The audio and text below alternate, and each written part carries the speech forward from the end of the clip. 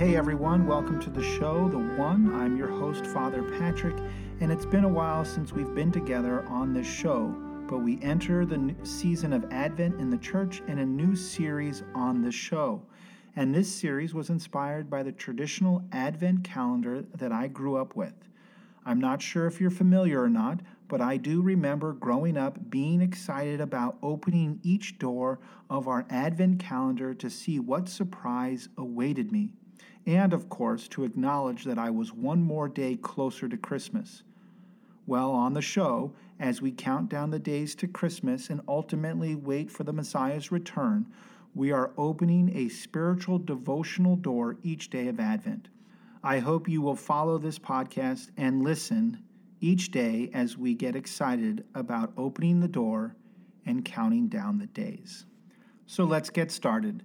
This spiritual Advent calendar is also tied to a new sermon series that I will be preaching on at St. Andrew the Apostle in Rocky Hill, entitled Boundless.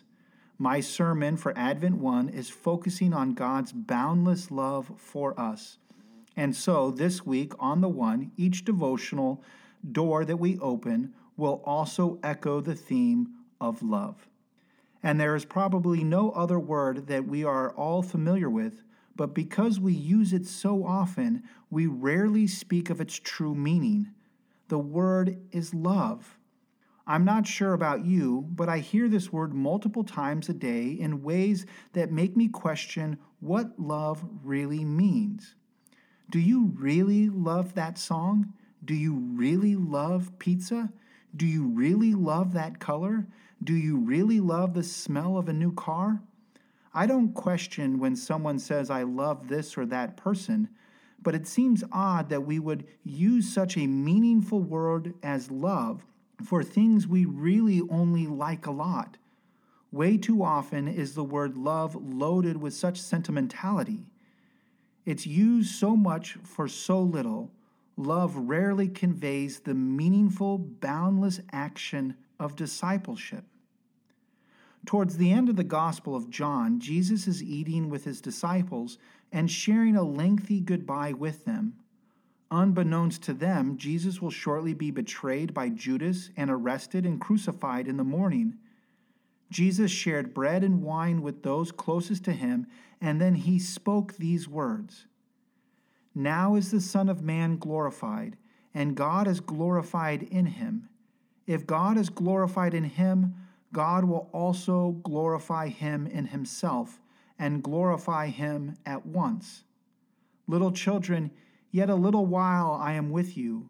You will seek me, and just as I said to the Jews, so now I also say to you, where I am going, you cannot come.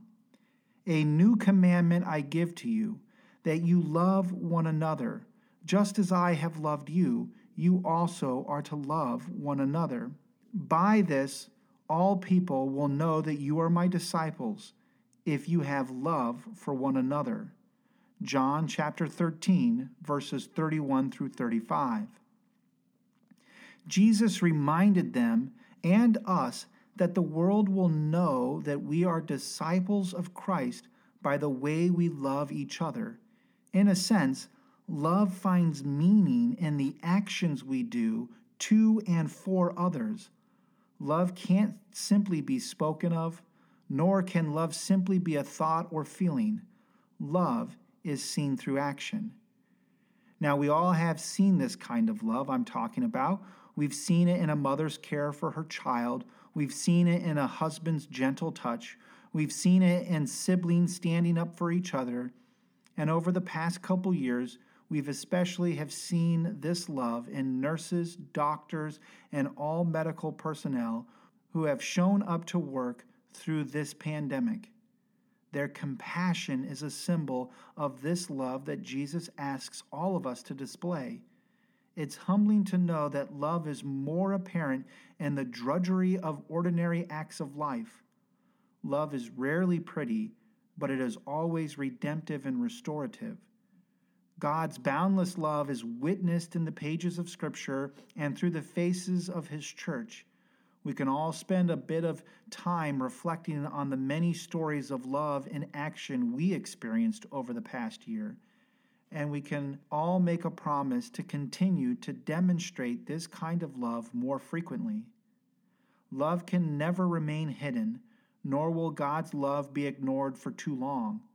Love has a way of showing up, and God has a way of loving us to the very end. Let us remember Christ's boundless love as we count down these days to Christmas and Christ's return.